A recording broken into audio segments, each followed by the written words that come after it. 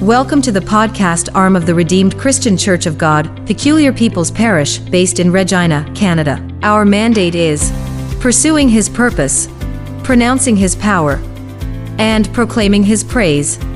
You can subscribe to our podcast channel today, so you never miss an episode of our podcasts.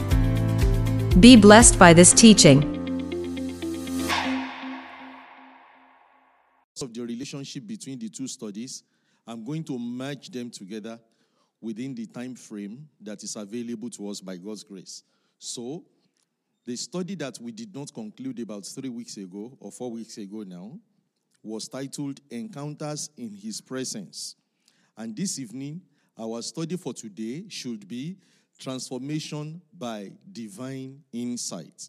So, to avoid confusion, I have merged the two studies together, and I titled the two of them, Encounters that Bears Divine Insight and Transformation. I will repeat that. Encounters that Bears Divine Insight and Transformation. Very quickly, I want everybody to take his Bible. Don't let us always depend on the one that is displayed on the screen. I want us to take our Bibles and open with me at the book of Job, chapter 42. Job, chapter 42, and I'll be reading from verse 1 to 5. But for emphasis of our study this evening, the concentration should be on verses 5 and 6. But to give us a better insight of what we are studying there, I will read from verse 1 to verse 6 of Job chapter 42. And I'll be reading from the Message translation of the Bible. Then Job answered the Lord and said, I know that you can do all things, and that no thought or purpose of yours can be restrained. You said to me, who is this that darkens and obscures counsel by words without knowledge? Therefore, I now see, I have rashly uttered that which I do not understand, things too wonderful for me, which I did not know. Here, please, I will speak. I will ask you, and you instruct and answer me. Verse 5, I had heard of you only by the hearing of the ear, but now my spiritual eyes sees you. I repeat verse 5. I had heard of you only by the hearing of the ear, but now my spiritual eye sees you. Therefore, I retract my words and hate myself, and I repent in dust and in ashes. May the Lord bless the reading of His word. I said, may the Lord bless the reading of His word. Amen. The passage that I just read now expresses what Job said after all his tribulations and trials, and after what he thought about himself when he had an encounter with God Almighty. And there was a new discovery that he made about the personality of God. And that was the reason why Job was saying here, despite the fact that I have known you for many years, now I can see that what I knew about you earlier was what they said about you, was what I read about you. But by this encounter, I have got to know you better. And my new knowledge about you has rubbished what I thought I knew earlier about you. And that is the reason why right now I am taking away all the complaints that I had made.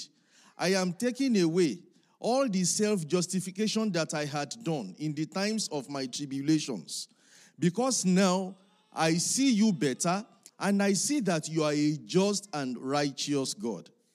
Let me shed a little light on what Job was saying here. And we belong to that category as well. sometimes when we look at what is happening around us as Christians, we tend to judge what we are passing through and our situations, as the case may be, by the virtue of our self-righteousness. We tend to gauge what is happening in our lives at a point in time by the extent of our understanding of our relationship with God, or what people perceive about our relationship with God. I will go a little deeper about that. Sometimes we try to ask God, we try to question God about our situations, about the results that we are obtaining at a point in time in our lives. And when we are speaking back to God, we are telling him, God, this is what people around say about me. People say that I am a child of God. People say that I worship you. People say that I seek you. In fact, sometimes when we go to the place of prayer, part of the alibi that we submit before God is we are telling God, people know me that I have a relationship with you. People know me that I bear Christian name. People know that I go to church every Sunday. And we tend to have formed some opinion about what people say concerning our relationship with God, or what we perceive on our own as our relationship with God. But our study this evening is going to take us to another dimension of the definition of who is God to us. And that is what is going to inform the kind of insight that we draw about that God, and how we can transpose that into our relationship with him and into our situation at any point in time. For a foundation, let me quickly state here that human knowledge is limited. And I want to believe that most of us that are seated here this evening and our other members that are watching online, anybody that is a Christian, well, that is what I want to believe. Anyone that is a Christian would agree with me that the knowledge of human beings, our knowledge is limited. No matter how much we think we know, as we grow every day, if we can release ourselves to knowledge, we discover from time to time that our knowledge is limited. Let me quickly state something. Some years ago, I'm talking of maybe sometimes around 2012, 2013, I was involved in a research work, and in that research work, it was established that a new knowledge becomes stale after 18 months. That shocked me. And it will surprise you to know, a further study on that project work, there was a further study in the last maybe 1 year or 2 years, I can't really, say, which has discovered that the lifespan of a new knowledge, which was 18 months, as at 10 years ago, because of the level of knowledge around the world right now, that lifespan has shortened. From 18 months, it has become 3 months. And what that tells you is that our everyday knowledge about situations around, and even about God, the more you get closer to God, the more you discover every day that there is more for you to know. If it is happening like that in the science world, you can now imagine what people that had been in the Lord for several years, what they tell us sometimes. A man of God told me something before I came to Canada. He went to pray at the redemption camp. And for the first time in his life, he had the privilege of meeting with our father in the Lord, Pastor Adeboye. He said where he was praying, the distance from where he was praying and where Baba was praying was so close that he could hear what the man of God was saying. And he said the two of them were there for several hours. I don't know for how many hours, but that is what he said. He said the only thing he could hear the man of God saying was, Lord, I am praying for mercy. And that was what he was saying for several hours. He said he now asked himself, If this man of God that is well revered, the only thing he was asking for in the presence of God was God's mercy. He said he was asking himself, what is he asking for God's mercy for? When he thought in himself that there were probably some things that the man of God was supposed to be asking, maybe praying for people, mentioning this, mentioning that. And from what he told me, that changed his insight about the kind of prayer that he offers before God. I am saying this because sometimes at the level where we are, at the level of our knowledge, sometimes we think that we have known some things. But by the time we get closer to God, we discover that we do not know anything. I pray the Lord will help us in Jesus' name. There are mysteries that govern success, that govern successful and productive work with God. And until we gain insight into those mysteries, we remain only religious, and we tend towards unbelief, we tend towards ordinariness, and we tend towards frustration. The only key to this insight is what God says about this. What I mean is this. A lot of times, if we don't have insight into the mind of God about some situations, in fact, about general situations of life, if we don't know what the mindset of God about those matters are, if we continue to stay at the level of our own knowledge, the only thing that we get to, achieve with time is frustration.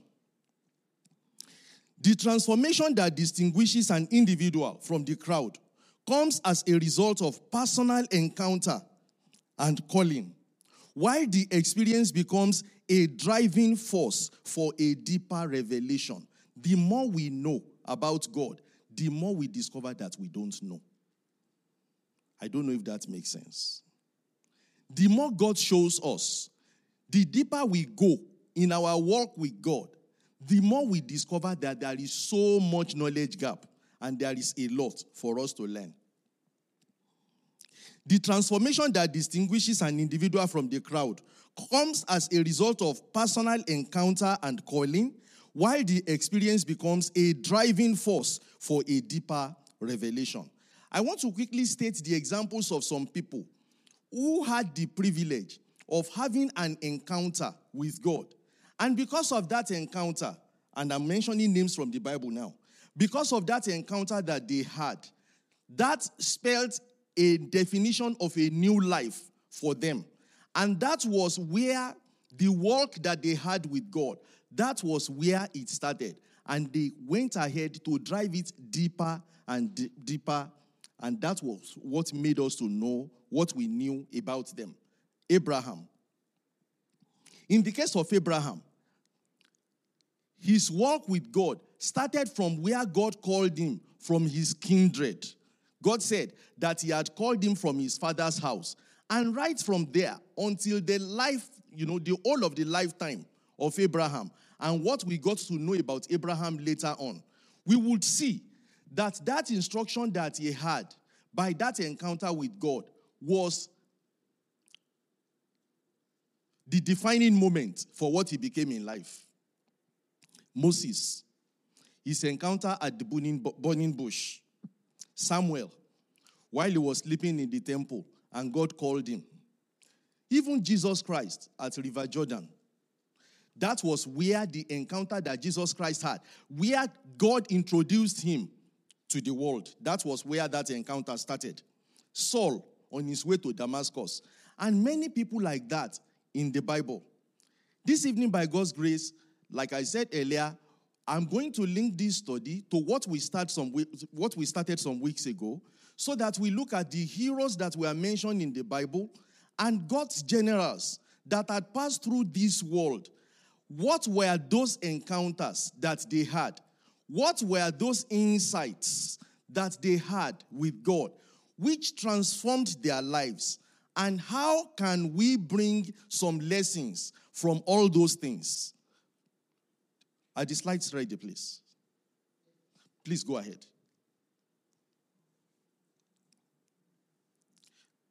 God is still calling men today to be separated unto him. Please go to slide 3. All right. This evening, we want to x-ray the lives of a few generals of God. Some of those that we did not mention in our study some weeks ago. And number one, from that, we want to highlight peculiar divine insights that brought about their transformation. We want to see from the scriptures insights that led to those transformations, and we want to learn to identify and maximize the resources at our disposal today. Next slide. Please go to the next slide. Go to the next slide. We have gone through all this. All right. Now, I'm going to show us something from the book of Isaiah. And we are going to dwell a little bit on what happened to the prophet Isaiah that links to what we are talking about today. Isaiah chapter 6. Please, let's go there together. Isaiah chapter 6. I'm reading from verse 1. Isaiah chapter 6 from verse 1. In the year that King Uzziah died, I saw in a vision the Lord sitting on a throne. I'm reading the Message translation of the Bible.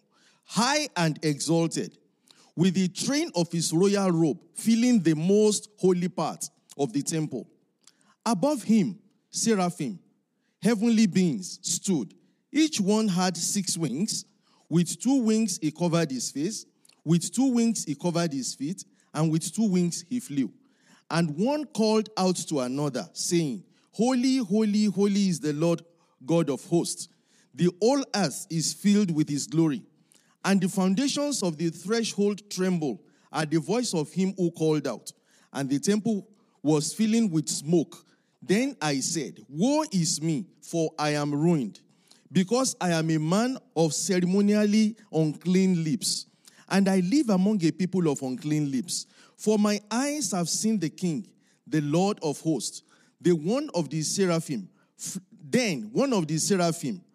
flew to me with a burning coal in his hand, which he had taken from the altar with tongues. He touched my mouth with it and said, Listen carefully. This has touched your lip.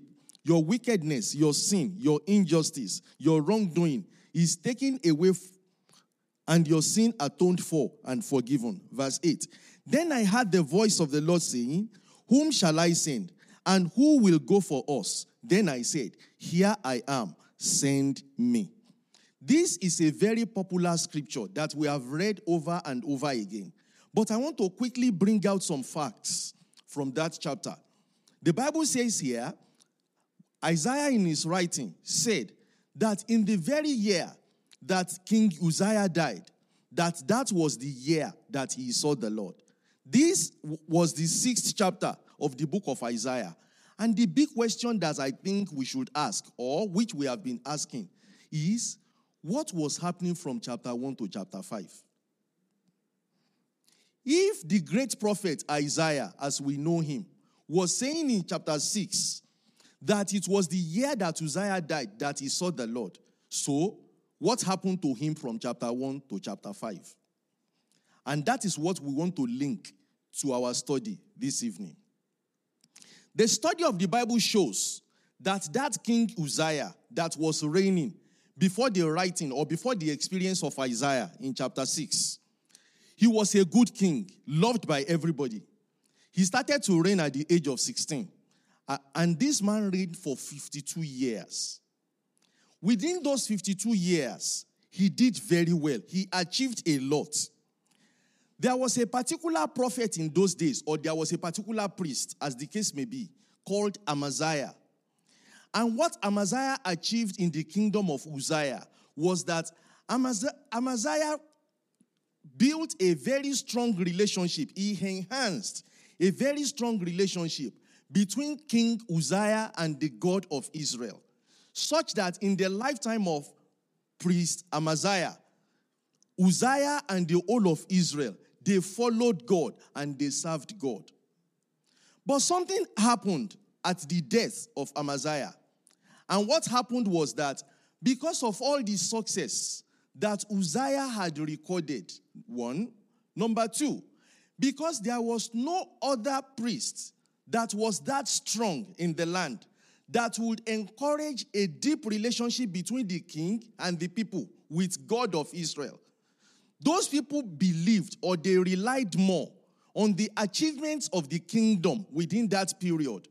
And rather than trusting in the God of Israel, they trusted in their achievements. Now, listen to the sad part of the story.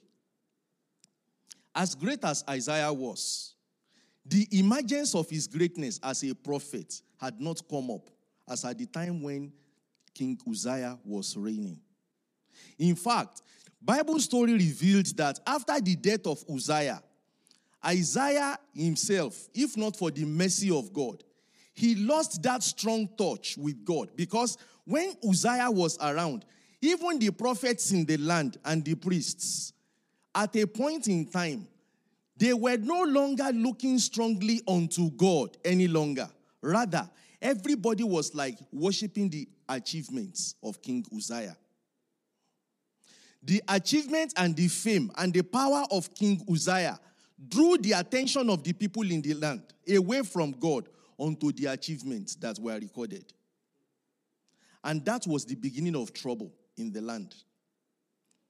Until at this very point, by the mercy of God, God gave this revelation that was read in Isaiah chapter 6 to that prophet Isaiah, to make him know that at that point in time, they had exalted the throne of King Uzziah above that of the living God.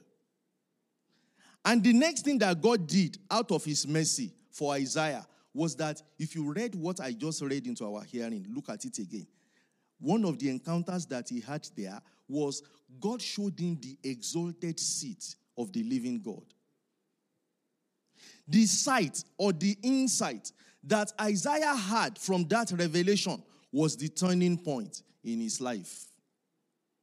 Brethren, when I was studying for this lesson, the Holy Spirit brought to my mind that even in the generation in which we live right now, in our lives, even including me, there are situations around us that are like accolades that we have made in some years of our lives. And because we were not careful, we are looking at those achievements and we are raising them above the living God in our lives. Isaiah saw himself. He repented of that sin. And that was a turnaround in his life. And that was the reason why God could help Isaiah to bring back the remnant of the children of Israel to understand the power of the living God. It was that change that he experienced that formed a new life which transformed his ministry. In fact, it will surprise you to know, the first time it was recorded expressly that Isaiah said, "Thus said the Lord," was in the next chapter. Before chapter 6, all that he had seen, in fact, if you look at chapter 2, in the place in chapter 2 where it was written, where Isaiah said, "The Lord says," where he was referring to there was as a function of a vision that he saw. But from chapter 7, he had express voice of God telling him things, giving him instructions, live and direct. And that was the reason why, for the rest of the writings of Isaiah, he had that access to say, "Thus says the Lord," because God was directly communicating with him. And that was the beginning of the insight that caused a transformation in the life of Isaiah. Brethren, I don't know at what point in our... We hope you were blessed by that teaching. For further inquiries, please visit our website, www.rccgppp.org. You can also check us on Facebook and on YouTube at RCCGPPPSK, on Instagram and Twitter at RCCGPPP. If you are within the city of Regina, Canada, you can join us in person at 1771 Bond Street, S4N, 1X7 for a refreshing time in God's presence.